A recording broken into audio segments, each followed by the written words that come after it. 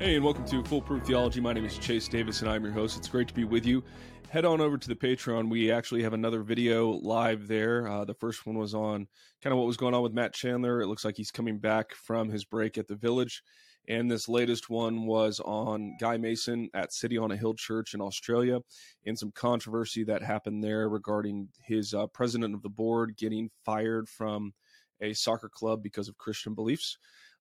That's behind the paywall for now. So head on over to the Patreon. The link is in the show notes. You can sign up there. Well, today I wanted to do kind of a more of a personal story on my experience with a particular thought leader within evangelicalism. And the reason I want to do it is not kind of a diary entry. It's more of a sharing with you to maybe help you put some pieces together, because I wasn't able to put some pieces together of what was going on in evangelicalism and in Christian culture in America. And so I just want to kind of give a brief synopsis of my my perspective now, looking back on where I've been for the last 6 years regarding this one particular figure, and that figure is Russell Moore. And so just to kind of set the stage right off the bat, anytime I publicly kind of take up or take issue with something Moore says, and I try not to attack his character or question his salvation, but I simply disagree with his proposals and his ideas for Christianity and for our society. Invariably, I get a direct message or a message from somebody being like, why did you do that? Like, he's a good guy. Why are you doing this? And, that's fair enough. That's the way people behave in tribes. And so I understand why they are perturbed by my critique. And I think the same thing is true of Tim Keller. When James Wood's article came out on Tim Keller, or not, it wasn't on Tim Keller, it was on kind of the winsome approach to politics and Christianity. He got all sorts of flack for kind of doing that. And so in my head, the way I was thinking about this episode particularly is I remember listening to the first critique of Tim Keller's approach that I had heard from Aaron Wrenn. And I remember exactly where I was. We were driving back from kind of seeing from some family for the holiday in Texas. We were just south of Oklahoma City. And at the time, I was listening to The Masculinist, which is now the Aaron Wrenn show. And he was offering a perspective on Tim Keller. And I can put a link to that in the show notes. It's a very good episode. And what Aaron does is he tries to show, look, we can appreciate who he is and the time and place he existed within, and also acknowledge there are some kind of vulnerabilities with his approach to ministry. And I just thought that was really helpful. I probably can't do it as well as Aaron in terms of Aaron's his craft was a consultant, and so he can be pretty plain. I get a little bit more excited. In fact, I actually recorded this episode 2 days ago, and I was just getting way too kind of redlining with my emotions. So that episode will never see the light of day. So I wanted to kind of do a redo. First, I want to kind of recap who is Russell Moore. Well, right now, Russell Moore is the editor-in-chief at Christianity Today.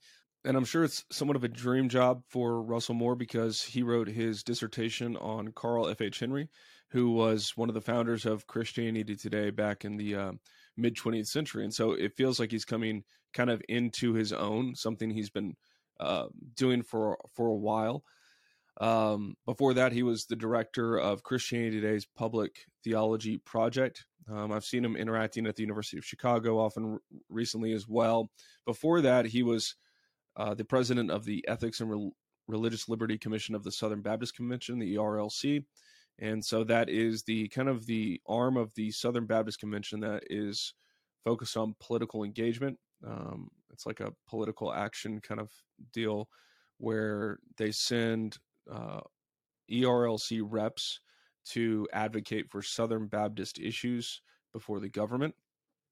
And so and they also write and publish material that's helpful. So, for example, when Obergefell got passed, they released a whole document on what you could add to your church bylaws and statement of faith to protect you from any lawsuits or anything like that. In fact, our church actually used some of that language as well. And before that, he was the provost and dean at Southern Baptist Theological Seminary in Louisville. And so he taught theology and ethics. And he grew up in Mississippi. And from what I understand of his biography, he was kind of interested in politics in high school. At that point in Mississippi, it was more Democrat. Uh, so I don't know if that is something he walked away from and is walking back to. I don't know where that starting point ended up for him, but I just know that that's where he started out. So right now he's the editor-in-chief of Christianity Today. As far as kind of like my own appreciation of him, I started noticing his writing when I was in seminary, and I wanted some thinking on public theology, and he was typically a voice I would listen to. His book Onward came out in 2015. It was on, the subtitle is Engaging the Culture Without Losing the Gospel. I've got a copy of it here. And so he wants to really push back on like the religious right, and he also doesn't want us to pull back into isolation. So at the time, I thought it was a really helpful book. In fact, in my notes in here, I show connections with James Davidson Hunter, who I also thought was very helpful. He wrote a book called To Change the World. In fact, 2019, Russell Moore was the main stage speaker. He did about 4 sessions at the 2019 Acts 29 kind of annual conference. And so I got Russell Moore to sign. You can't see it on the video. There it is. Got him to sign my book. I think I got a picture with him too. And so Russell Moore was a big kind of name for me.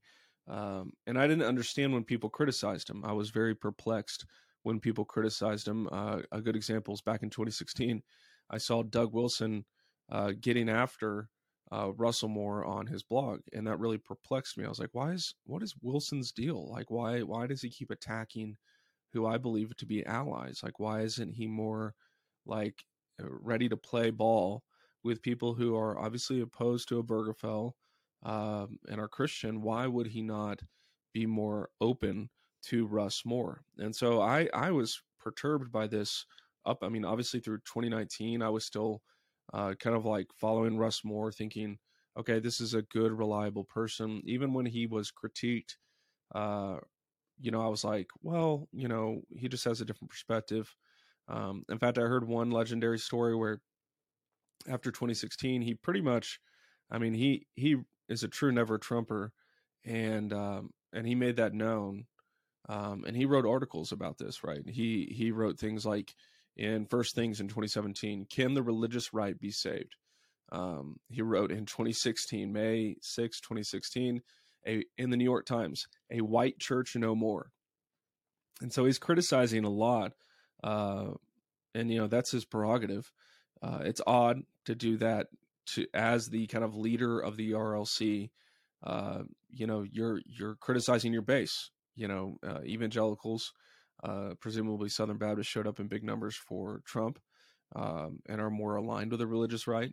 And so for him to go public criticizing his own constituency so hard, it would make sense why so many of his own constituency would not appreciate that.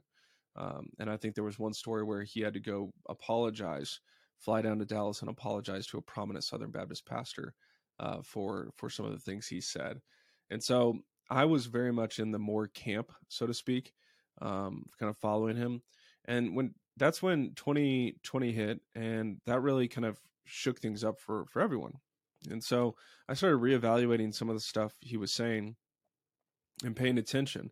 And so, like, for me, Russell Moore was like, man, what does he think about coronavirus? What does he think about, all the things going on with race in America, all this stuff?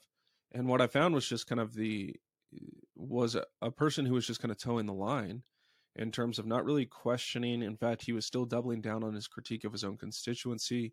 And that's part of what led him to leave the Southern Baptists. And this was the thing that really revealed something to me. So in the Southern Baptist convention, there's been a big in-house debate about abuse cover-up. And wherever that's happened, that's awful. And there needs to be corrections made and policies updated to deal with it.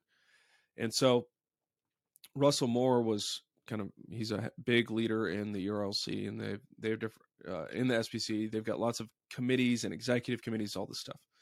And so as he's leaving the Southern Baptist, he's about to go kind of get a dream job at Christianity Today. Now he's the editor-in-chief. So his career is not being threatened. In fact, that's what's funny is like somebody who's so willing to criticize his own constituency in the highest echelons of like the New York Times. You know that person is not afraid of kind of like losing their job. Like they're going to be taken care of. And so he wrote a letter to, I think he was President Greer, who used to be, Summit Church used to be Acts 29 until I guess they got Greer aside in the SBC and were like, hey, if you want to be president, you need to leave Acts 29. That's speculative, but that's what it seemed like to me.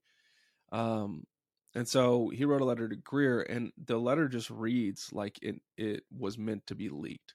And so the letter was written in 2021 on his way out, and he's talking about how there's all this abuse cover up, how he was in the meetings where abuse was being covered up, blah, blah, blah, blah. And he goes on.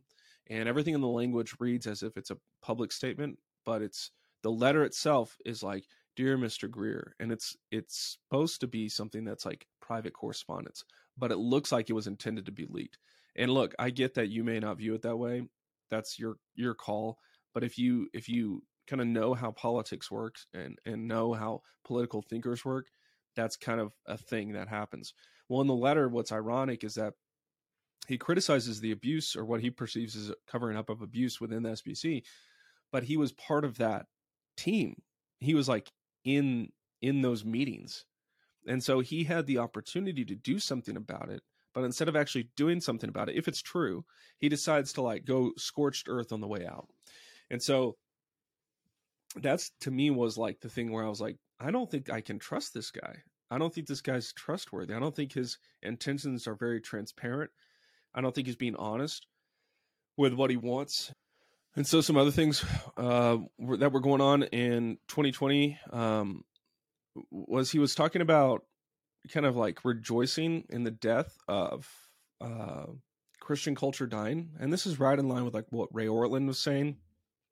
So Russell Moore said that the decline of Christian culture is both good for the church and good for the church's engagement with the outside world, because in a post-Christian culture, it is less likely that the faith will be invoked to advance some worldly end. Ray Ortlund said, I rejoice at the decline of Bible Belt religion. It made bad people worse in the name of Jesus. And so these guys are they have a very low estimation of Christian culture.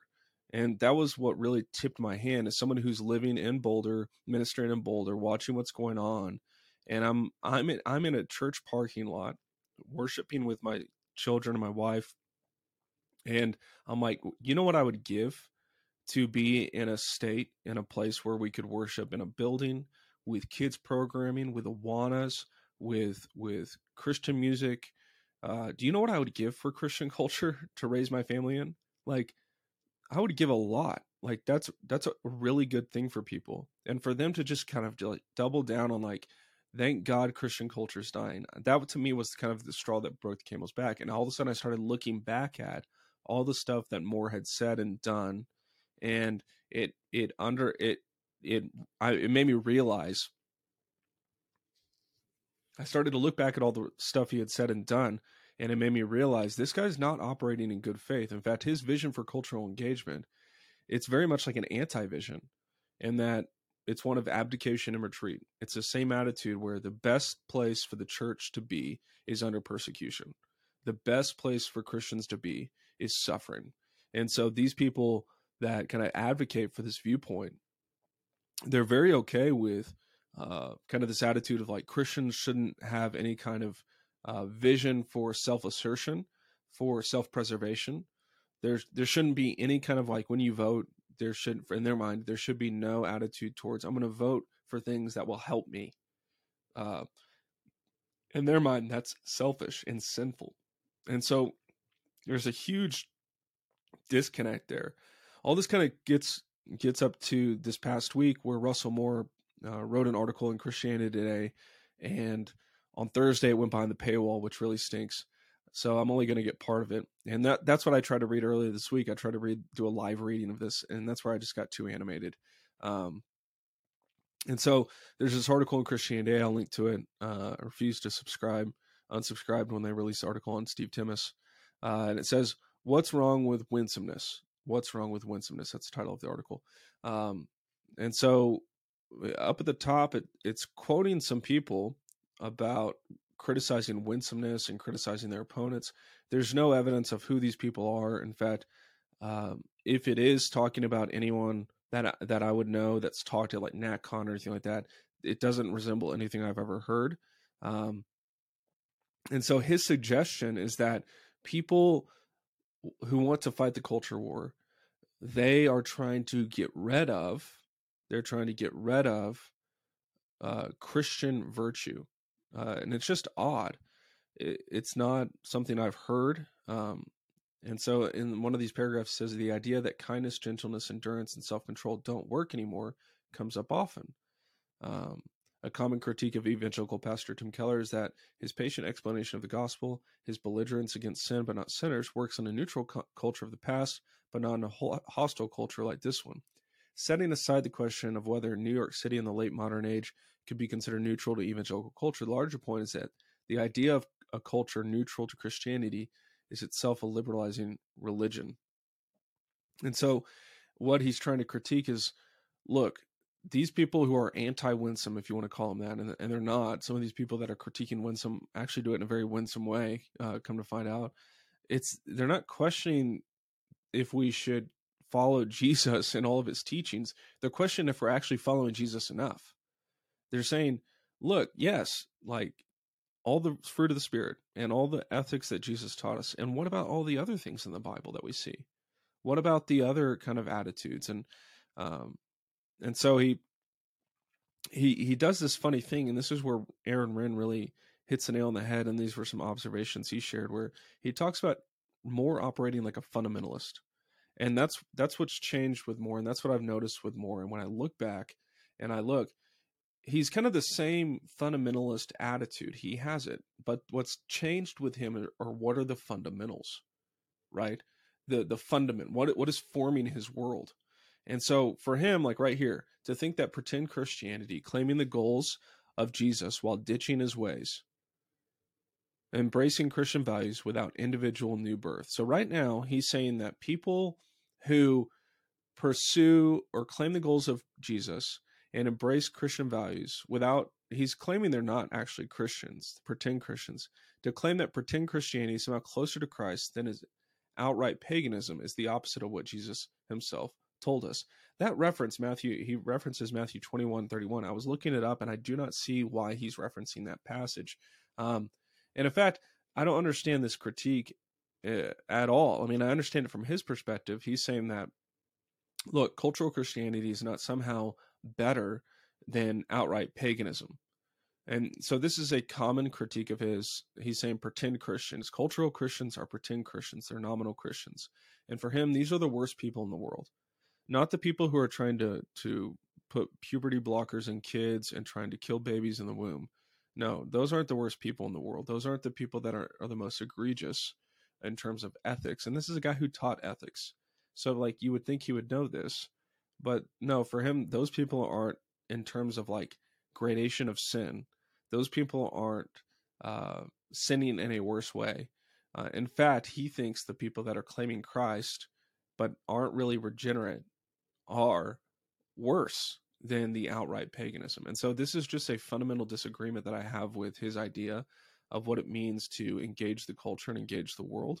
And this attitude shapes a lot of the way he views things. He's going to constantly berate Christian culture, people who are culturally Christian.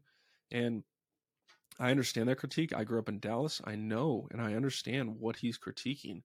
But I'm telling you that it would be better for my grandchildren to be raised in a nominally Christian culture than an outright pagan culture. Because in a nominally Christian culture, they're going to have a better opportunity to honor God and become regenerate.